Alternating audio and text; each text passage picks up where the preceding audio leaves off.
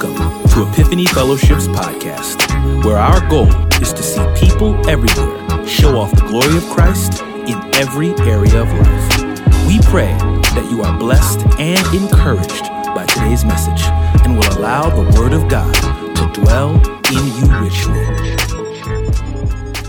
Good morning. Welcome to Epiphany Fellowship. I am excited for us to gather again and connect again. Wherever you're watching from, we want to chuck you the peace sign and say peace to you. If you're a believer in Christ, we say grace and peace to you, to those chosen elected. That's a huge deal for us because that's the greeting that believers gave each other as an affirmation of their identity because they have been renewed and changed by Jesus Christ. So let's go ahead and dig in today. Today, we will be continuing in our series, Order in the Church. Order in the Church. And we will be in just a few verses today. We'll be in verses 14 through 16 of chapter 3, 14 through 16 in chapter 3. Let's read. It says, Paul says, I write these things to you, hoping to come to you soon. But if I should delay, I have written so that you will know how people ought to conduct themselves in God's household, which is the church of the living God, the pillar and foundation of truth. Most certainly, the mystery of godliness is great. He was manifested in the flesh, vindicated in the spirit, seen by angels, preached among the nations, believed on in the world, taken up in glory. That's all we're going to talk about today. I want to talk to you about today, concrete faith, why doctrine matters. Concrete faith, why doctrine matters. Let's go before God today. Father, we thank you and we bless you for the expanse of your grace. I'm hyped today because I want you to expand your people's bandwidth today. Some of us think of doctrine as mere abstract things, but these are the things that formulate and help us to be who we are supposed to be in you. And so, God, firm us up in Jesus' name and help us to be who we are supposed to be in relation to biblical truth. Let the words of my mouth and the meditations of my heart be acceptable in your sight, oh God, our strength and Redeemer in whom we trust. In Jesus' name, amen. Pause right there. I need the clock running. The clock is not running right there. Is that the clock? So if you run it and then once you start running, I'll start talking again and you could just edit this part out. Perfect. I'm excited. All right. So I grew up in the United Methodist Church. And in growing up in the United Methodist Church, it had liturgy. Liturgy is a Greek word that means worship. The way we've extracted that term and used it in our churches is not just order of worship, but things in worship that help believers get nurtured in the truths and doctrines of the faith so that it helps you on memory. It helps connect you to the universal church. We'll talk about that later. And it helps connect you to the history of doctrine. And so it was important. I remember we would sing the Gloria Patri, glory be to the Father and to the Son and to the Holy Ghost, as it was in the beginning, and as it was in the beginning. World without end, amen, amen. I remember learning, reciting the Apostles' Creed. I believe in God the Father Almighty, maker of heaven and earth, and Jesus Christ, his only Son, our Lord, who was conceived by the Holy Spirit, born of the Virgin Mary, suffered under Pontius Pilate, was crucified, dead, and buried. Third day he rose from the dead. From then he shall come to judge the quick and the dead. I believe in the Holy Spirit, the Holy Catholic, the Holy Universal Church. That's what it meant by Catholic, not Catholic denomination, but Catholic Church, the communion of saints, the conviction of sins, the resurrection of the body, the forgiveness of sins, the resurrection of the body, life everlasting. Amen. Why is that important? Because I learned that when I learned that over 40 years ago. And the church said that every Sunday, and it's still in me. And you could pretty much get your fundamental gospel doctrine, Christology, all of that just in those things. And I think in many ways, as I have, whether it's church discipline, what things that we deal with here at Epiphany, and even in the world, one of the things I'm finding out is a lot of Christians are biblically illiterate. Biblically illiterate in a way that's scary to me. Biblically illiterate in the sense that I've had, and this is low in numbers, will have people challenge me about stuff, and I know they haven't read the Bible on it. I'll be like, what you're saying to me, rebuking me for, isn't even, do you understand that you're not even being biblical in how you're doing it, but also in the information that you're talking about? And so, and not only that, I think the way we process so many things in our society and so many things in our culture isn't taken through a biblical grid. It's just taken through feelings and friendships and relationships.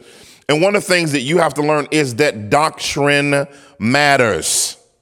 What you believe matters as a believer. That right there is not being a person about doctrine doesn't mean you're a Pharisee. Jesus didn't have a problem with a lot of the Pharisees' doctrine. He had a problem with their lives and their application of the doctrine. Jesus says, listen to the teaching of the Pharisees, but be careful of their faith. Beware of their unbelief. And so it's not Pharisaical to have standards. That's like being in a relationship with someone and someone saying, hey, man, I don't believe in kissing until marriage and having sex until marriage. I want to walk with Jesus because I believe the Bible says this is what we're supposed to do in the relationship. And then the other person says, I just feel like, man, God will understand, because, we can slob each other down and we can do everything but at least we aren't having sex. And so, let's just do everything but, and that person being willing to bend because they go based on feelings and not doctrine. It's the same thing with Bible doctrine. And the other thing is, biblically, all the other stuff is immorality prior to marriage, by the way. And so if you understand your Bible. And so I want to challenge us today in this passage. This passage is in an interesting location. You would kind of think that why is Paul putting this passage right here? He puts it in between qualifications and characteristics of leaders, and before he begins talking about what the later times will be like as it pertains to people falling away from the faith and paying attention to doctrines of demons, between leadership and apostasy, right? He puts this verse, apostasy is people abandoning the faith because they no longer hold to solid doctrine and solid lifestyle. Help me today, God. And so for some of you, I'm going to just prepare you up front. Some of y'all are going to go to sleep, and some of y'all are going to fall back from this sermon because you want a word for your life, a word in season, not realizing that many of you y'all listen to counseling sermons too much. What your destiny is going to be, what your past was like, family history stuff, that's fine. But all of that stuff has to have a biblical doggone foundation. And you got to begin as a believer developing a robust and biblical understanding of truth so that you will not be turned away from the faith.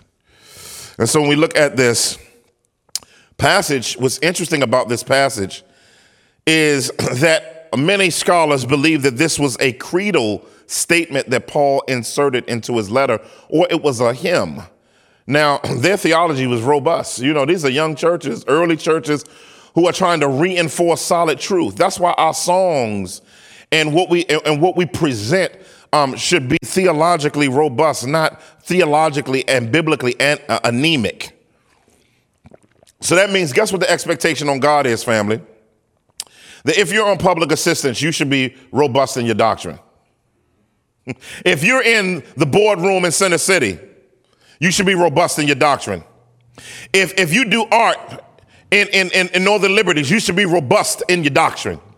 If you're a UPS or public carrier, you should be robust in your doctrine. If you are in the health field as a Christian, you should be robust in your doctrine. If you're a first responder, you should be robust in your doctrine. If you're a chef, I can go on down there. Every sector of God's church must be men and women, both must be robust in their doctrine and understanding the faith. So I got to move into this sermon. It's so important for what we're talking about. Because what's interesting about this passage that we're in is Paul has packed some of the most dense theological doctrines in the Bible into the multivitamin pill of these verses. He has in here Christology, which is the study of the person and work of Jesus Christ. He has in here ecclesiology, the study of the role and function of the church. He has in here theology proper, the study of the nature of God. He has in here Trinitarianism, the study of the persons and functions of the Godhead. He has in here soteriology, the study of redemption. He has in here bibliology, the study of the canon. Missiology, the study of sharing and showing the faith. Eschatology, the study of last things leading to the return of Jesus Christ. And ultimately, this is a capsule of another discipline called historical theology. What has believers believed throughout the centuries? And so I got 1 point today and 1 point only. Doctrine grounds everything. Doctrine grounds everything. I know it's going to be amenless today, but it's all right. Maybe you'll treat this like the what you call the people, the trainers that you don't want to go to, but you know you need to go through. This is leg day. Okay? Let me just teach you. Let me just tell you something. This text is leg day. All right? If you ever had leg day, a real leg day, you can barely walk up the steps after leg day. But as you see the results in your life, you begin to appreciate leg day. So let's get into leg day. I should have called the sermon leg day. Let's look at verse 14. It says, I write these things to you, hoping to come to you soon. He says, but if I have delayed, I have written so that you will know how people ought to conduct themselves in God's household, which is the church of the living God, the pillar and foundation of truth. I could spend the entire sermon on that verse. It's so much in there, but I'm not going to do that. He said, how to conduct yourselves in God's household. What is the point of this? Oikonomia, house. In other words, the church is supposed to be a household, pointing to the fact that that we're a family, but also household code, meaning there's order in a household. So there's order and functions of every member of that particular household. And we have to understand and recognize that reality. And in understanding that we're a household, there has to be healthy expectations of family, not unhealthy expectations of family. Oh, Lord, I wish I had the time to just talk about that. Because there are healthy expectations and unhealthy expectations. In other words, family has to have healthy expectations, not unhealthy expectations. We must not have unhealthy individuality, which meaning truth is true for me. They'll put them up on the screen. Renegade philosophy of life. I can do life on my own. No, we're family. Frustration all the time with the local church, and every little thing that's done, even in a healthy church, triggers past, right? Instead of seeing the health for what it is. Household of faith. Unhealthy expectations of discipleship. A disciple is supposed to point you to Jesus, not be Jesus. Help me today, Lord. Unclear definition of the discipler. So discipleship must have clarity. When we talk about a household, that's our relationship with each other. Mutual community of disciples. And so in rejection of spiritual authority, we can't have that in the household of faith. Because I wish I would have rejected my dad's authority in the house. And he'd say, you can't live there. Because you can't be a child in the house telling dad what to do. And so I figured that I would follow along, not him manhandling us, but seeing his leadership in the home as love versus hatred. Oh, help me today. I don't have time for that today, but I wanted to give you that for free. The church of the living God. So when people say church, let's define church. Church has two components. It's universal and it's local. It's invisible and visible. Those are the layers of the church. Invisible, visible, universal, local. Invisible means those who've gone home to be with the Lord. Visible are those who are on the planet universally right now. Local church is a particular community of people that are the mutual discipleship community under the authority of godly, ordered, healthy leadership under the Spirit of God, Jesus Christ in the center, and the Word of God as the metric. Oh, help me. So when you look at that reality of a church, you can't say, I'm the church. The Bible never says that. The Bible says you are a temple of God, but it says we are the church of the living God. So you individually aren't the church. So let me tell you this. You can't be or do the church by yourself. You can't interpret the Bible by yourself. You can't grow spiritually by yourself. That's why Jesus said, if 2 or 3 are gathered in my name. The point is that the church is not made up of individuals. Church isn't we aren't the church as an individual. We are a part of the church as pieces of the one body. So when we talk about this church, the word for church means assembled ones. So when you use the word ecclesia in the New Testament, you had to define what kind of ecclesia you were, because there were a lot of assemblies. Even the government, if they got together, we're going to have an ecclesia, right? But what happens different when it comes to the church? They had to use a prepositional phrase to define what type of ecclesia they were. That's why it says ecclesia ta'u the'u, ecclesia of the living God, or zoin the'u. Oh, help me today. And so it's very, very important for us to understand this reality. What makes a church a church? What makes a church a church? I hope y'all are hearing me today. What makes a church a church?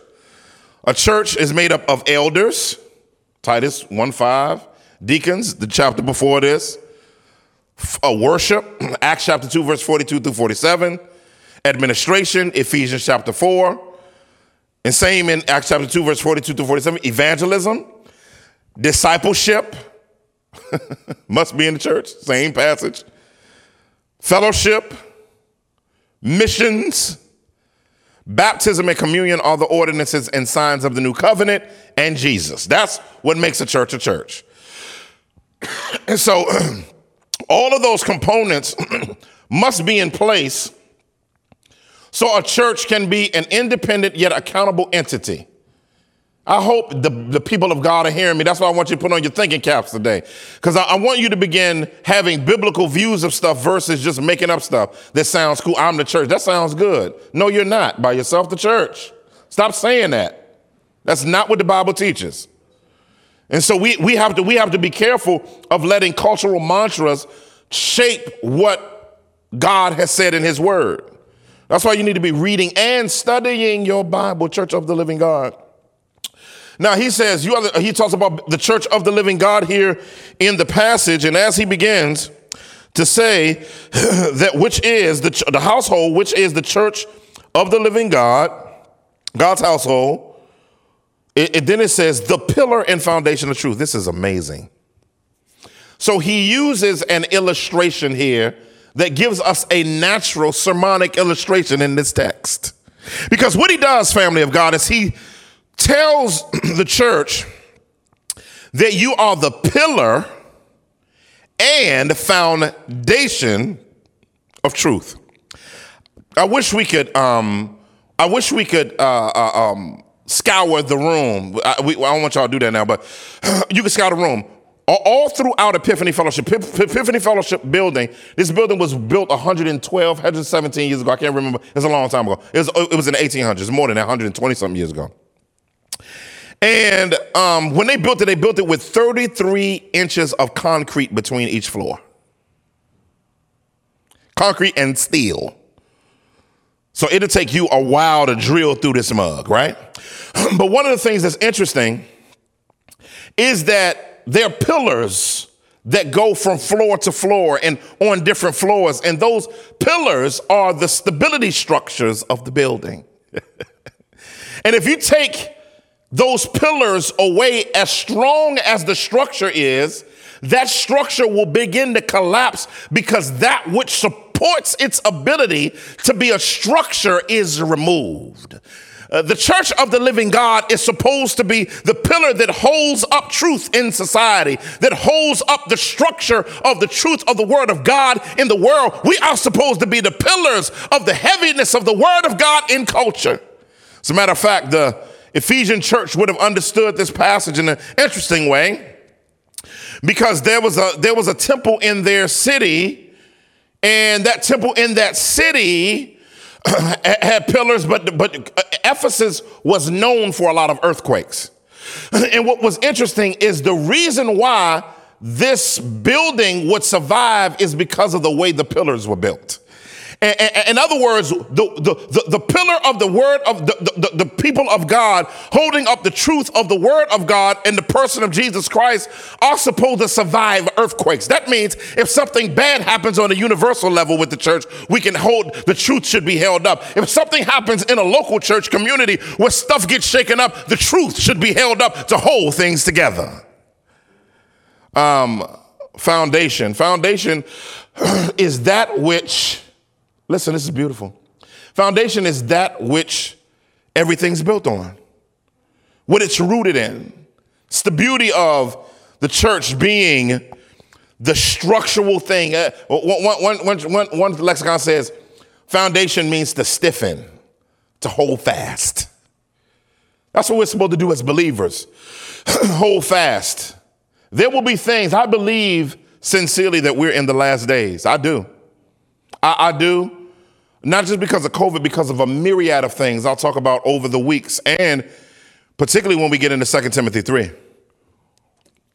There's a level of intensity of things that's happening now. I'm not saying we're in the tribulation period or anything like that. I'm just saying I'm looking forward to the imminent return of Christ, and we as believers have to be awake to what's going on. This is the interesting thing right now, though, in our culture. There's a philosophy, there's an idea called pluralism. Somebody say pluralism. Pluralism is interesting because there are different types of pluralism. There's a lot they're going to be putting up on the screen for y'all this time, family, throughout this sermon. Pluralism, what is it? A condition or system in which two or more states, groups, principles, sources, or of authority coexist. Let's break that down even more. Religious pluralism. What is religious pluralism? Religious pluralism generally refers to the belief in two or more religious worldviews as being equally valid and acceptable. So that means I can burn sage to the ancestors and trust Jesus Christ as Savior. No. That means I could put salt at the front door and put Native American relics, a dream catcher over my bed, and believe that something's going to take care of me. Listen, we have to be, in this culture, many of y'all are so scared of evangelism and so scared to lose your friendships that you won't stand firm and lovingly challenge even your friends because you love friendship more than you love truth. Many of you love being liked and being coddled than you do communicating Christ. And listen, when you stand for I'm not talking about walking around being a Bible jerk, beating people over the head. That's not what I'm talking about. I'm talking about you need to love people around you enough to let them know you're not going to get absorbed into the pluralism. Listen, over the years, I've had friends who were homosexual, people that I know that were in the LGBTQ community.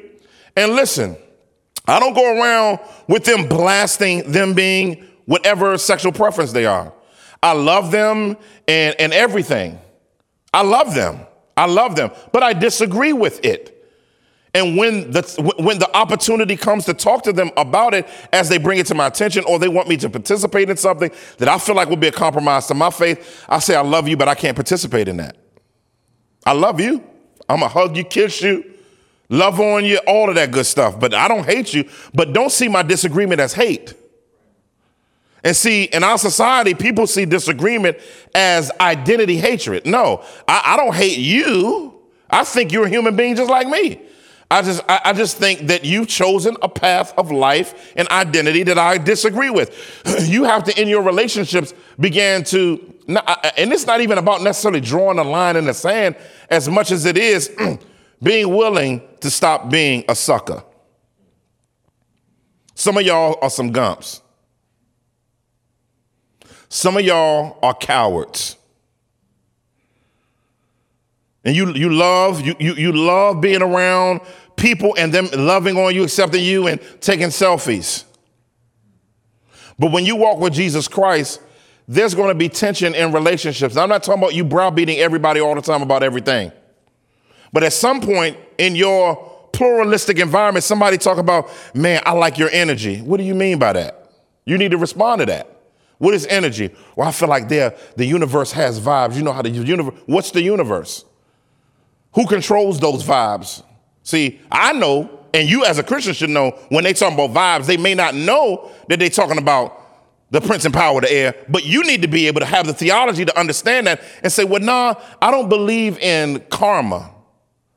I believe in sowing and reaping in a system that's overseen, set in motion, and controlled by the living God. But you got to know Galatians chapter 6 for that. See, pluralism is your willingness to believe that these false beliefs and yours can coexist, and let's just be friends because we're all going to heaven one day. I believe a lot of people in this generation are functional universalists. I do. When I get online and I listen, yeah, we're basically going the same place. You're just going a different route.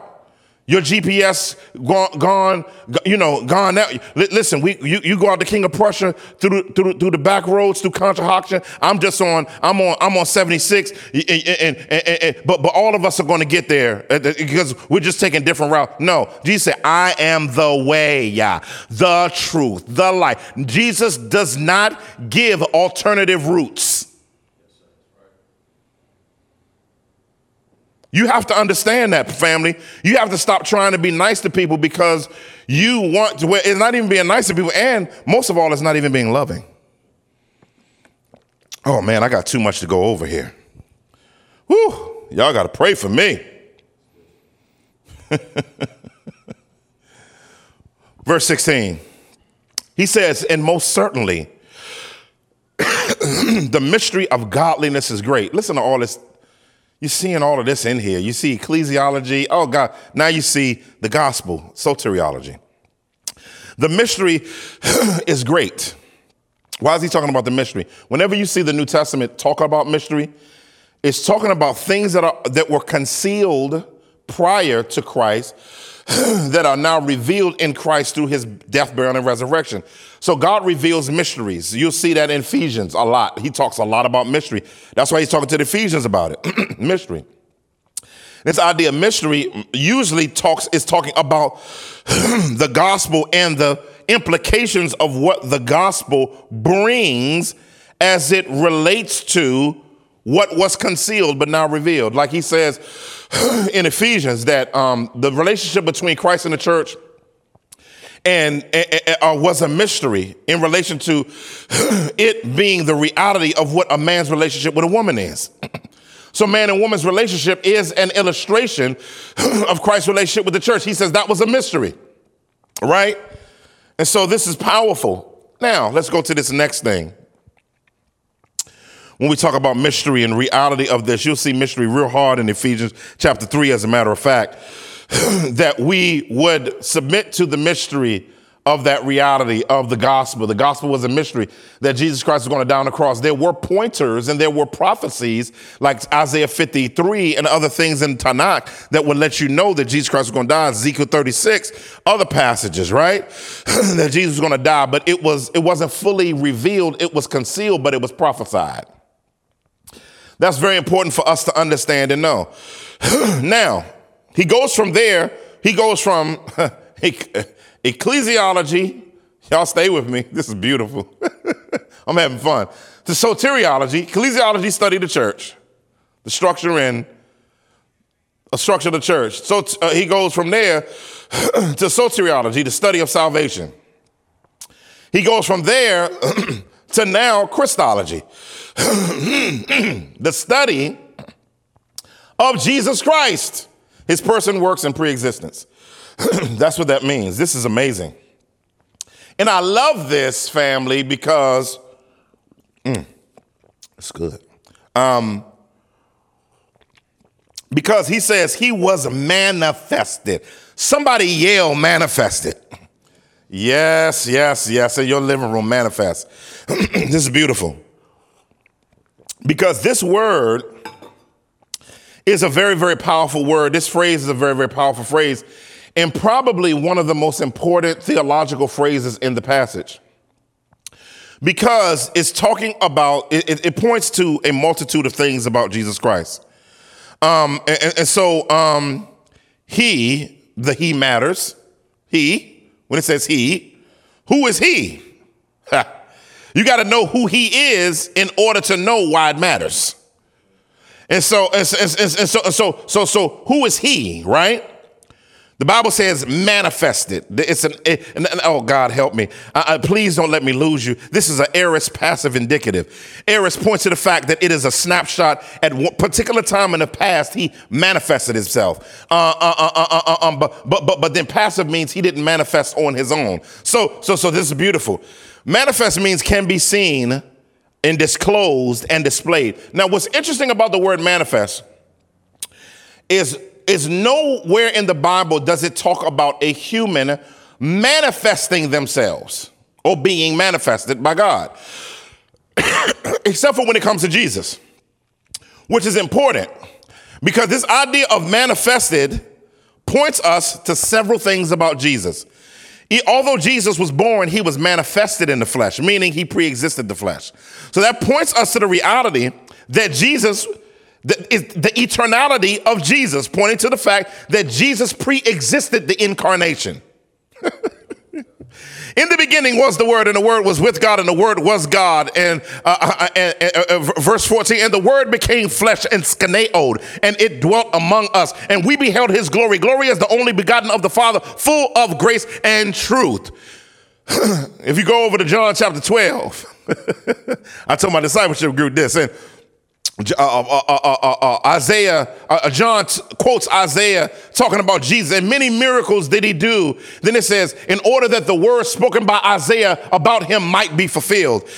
And what it says is it says beautifully, it says, who has believed our report? Who has the arm of the Lord been revealed? And it goes on some other stuff. And it says, these things, this is John chapter 12. It says, these things he wrote when he spoke of his glory. Who spoke of whose glory? If you follow the pronouns in the passage, Isaiah spoke of Jesus's glory because the pronouns always modify the closest noun that's to it. It wasn't talking about God the Father's glory. It's talking about Jesus's glory. Now, where in the world did Isaiah see Jesus' glory? You turn over to Isaiah chapter 6, and it says, in the year King Uzziah died, I saw the Lord Ha'adon. I saw him high and lifted up, and the train of his robe filled the temple. And guess what? It says, they said, holy, holy, holy is Yahweh.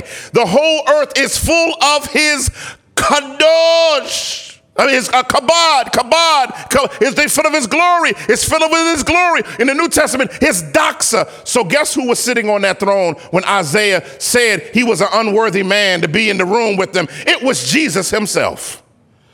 So Jesus Christ pre-existed the incarnation. So when it says he manifested, he came to earth. Also, it talks about, it points to the fact God sent him.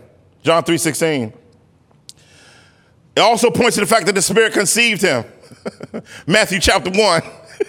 This good stuff. Jesus willingly submitted to the Father's will. That's what it points to. He manifested himself. And so it was his incarnation. He came in his incarnation, his human life. Oh, God, so much in this passage. So when we point to this reality, that's why 1 John chapter 4 says, if anybody says that Jesus Christ did not come in the flesh, nobody in the Bible is talking about coming in the flesh. If you came in the flesh, it points to the fact that you pre-existed from the flesh.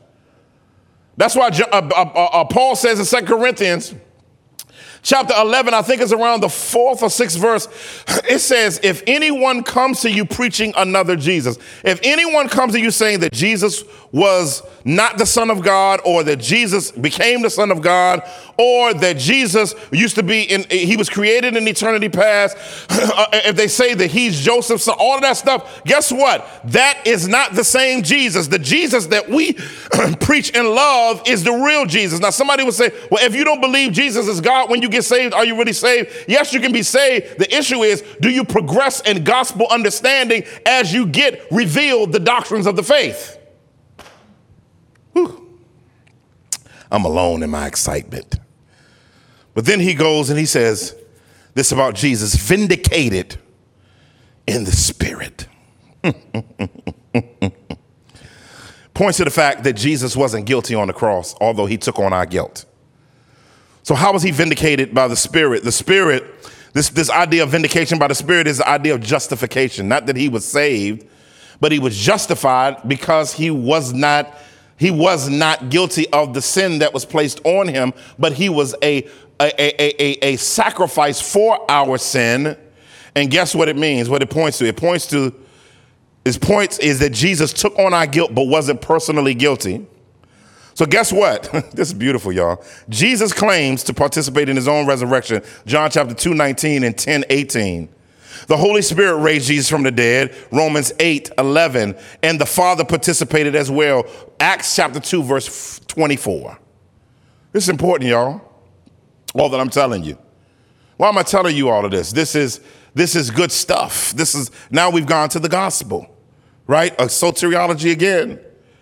Then it says seen by angels. Then it says preached among nations, pointing to the fact that God wants all nations to hear the gospel, be exposed to the gospel so that he can have representatives of himself from all the nations, believed on in the world, showing the fact that the way you're saved is through Jesus plus nothing,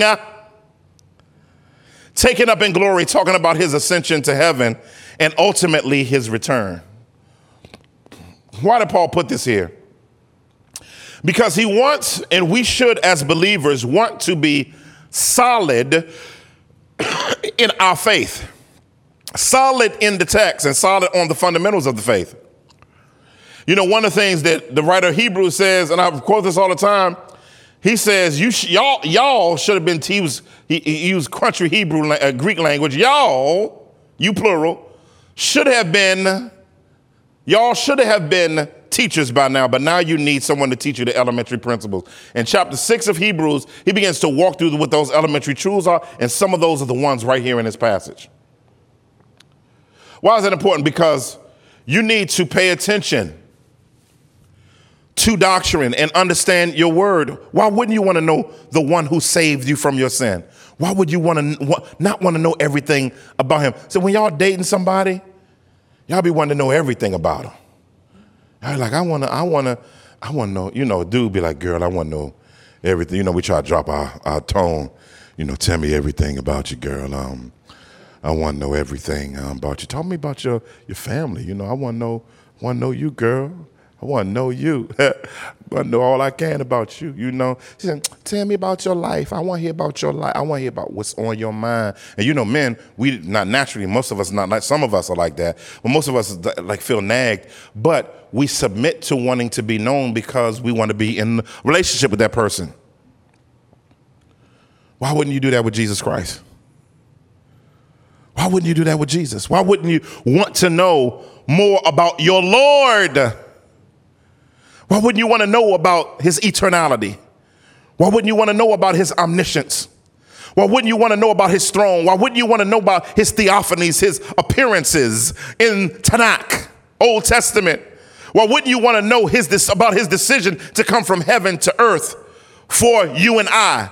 Why wouldn't you want to know about the fact that he lived a life that you could never live? Why wouldn't you want to know what he teach and how he taught and how he lived? Why wouldn't you want to know that one Friday they hung him high and stretched him wide? Why wouldn't you want to know that when he did what he was supposed to do in quoting scripture, he dropped his head in the locks of his shoulders? Why wouldn't you want to know that he was put in a borrowed tomb? Why wouldn't you want to know that on the third day he got up with all power in his hand? Why wouldn't you want to know that 40 days later he went into heaven and ascended and is seated at the right hand of God the Father Almighty, interceding on your behalf and waiting for his opportunity to return? Why wouldn't you want to know that one day the Father's going to tap him on his shoulder? A horse is going to pull in front of the throne of God where he sits, and he's going to get on that horse's back, and the third heaven is going to open. The second heaven is going to open. The first heaven is going to open. Why wouldn't you want to know that a myriad of people who he couldn't count is going to come with him? Why wouldn't you want to know that he's going to come back and he's going to wreck shop on this earth? Why wouldn't you want to know that those who are already on the earth who are his are going to meet him in the air and get new bodies, and those who came with them are going to get new bodies? Why wouldn't you want to know that one day he's going to throw death and hell and Hades and the devil, the false prophet, and all those that don't know him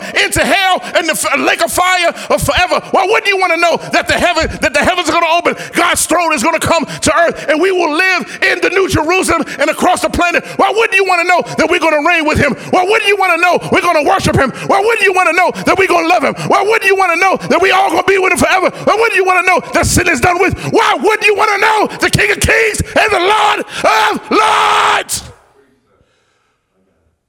Why wouldn't you want to know him? So my prayer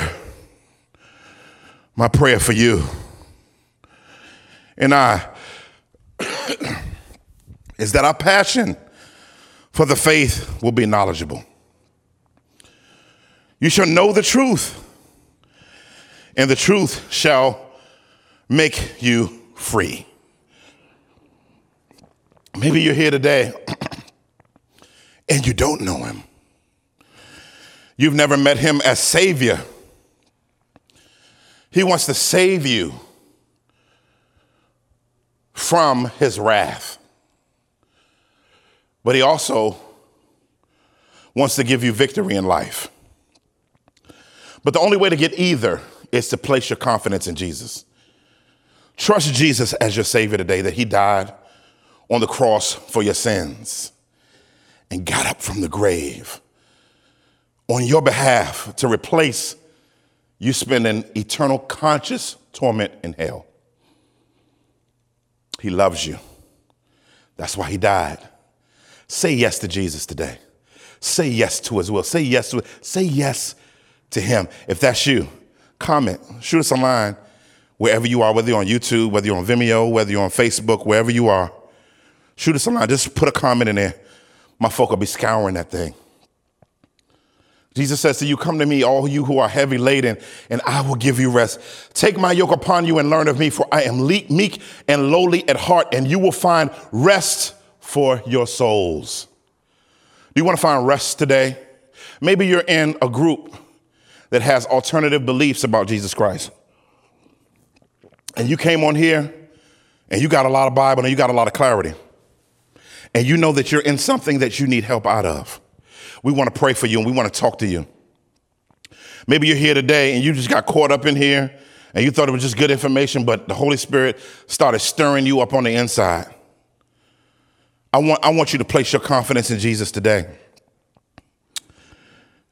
But then I want to talk to the believer. I want you to recommit your life today. Somebody out there today that's a believer, that you have treated Christianity as if it was a shallow, boring faith. And you need to repent today of your anemia and laziness in studying God's word.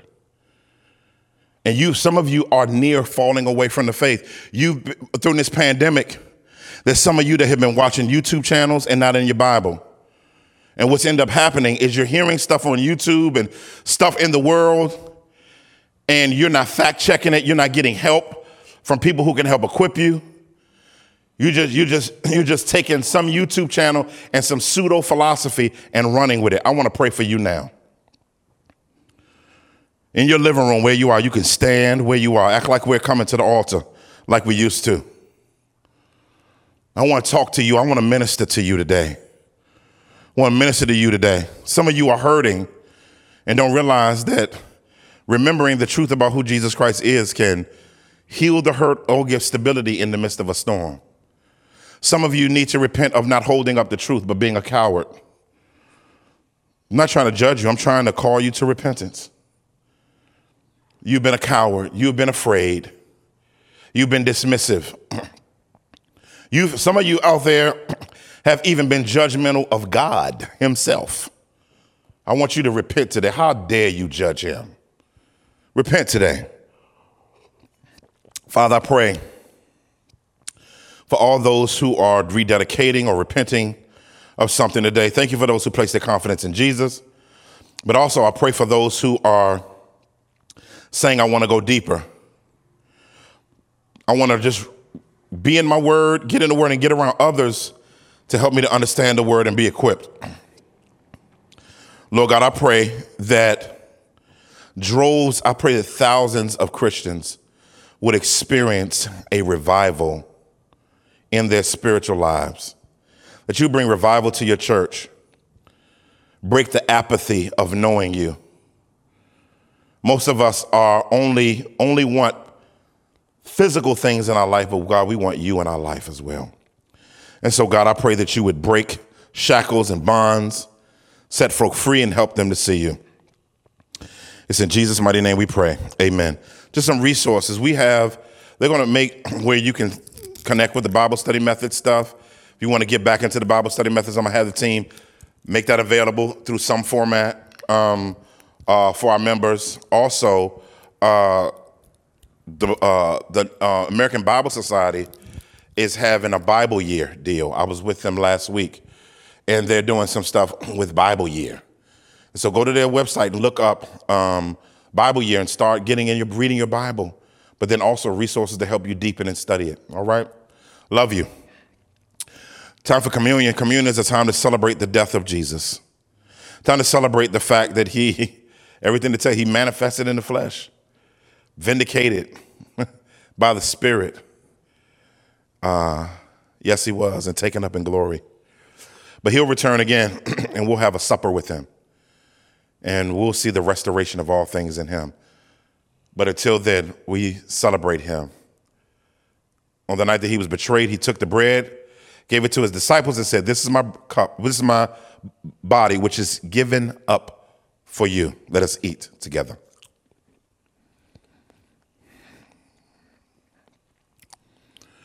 He took the cup and gave it to his disciples and said, "This is my blood of the new and everlasting covenant, which was shed for you and for many for the remission of sins. Let us drink together." Jesus Christ, Lord of all, help us to take our faith in you seriously. Help us to live for you and stand firm in you. Help us to remember that our identity, we're pillars and we're foundations. We are the pillar and the foundation, rather. The church is the universal church, the pillar and foundation for the truth. Help us to act our identity. In Jesus' name, amen. God bless you. Take care. Love you. Hello, this is Dr. Eric Mason, founder and pastor of Epiphany Fellowship. Thank you for tuning in today. Hopefully the word of God was a blessing to you. Also, if you want to help us build the kingdom from Philly and beyond, particularly in inner cities, partner with us today. And if you don't know Jesus as Savior, based on his death, burial, and resurrection, place your confidence in him and go from spiritual death to spiritual life. Tune in next time so we can see you go from spiritual infancy to spiritual maturity. God bless you. Take care. We love you.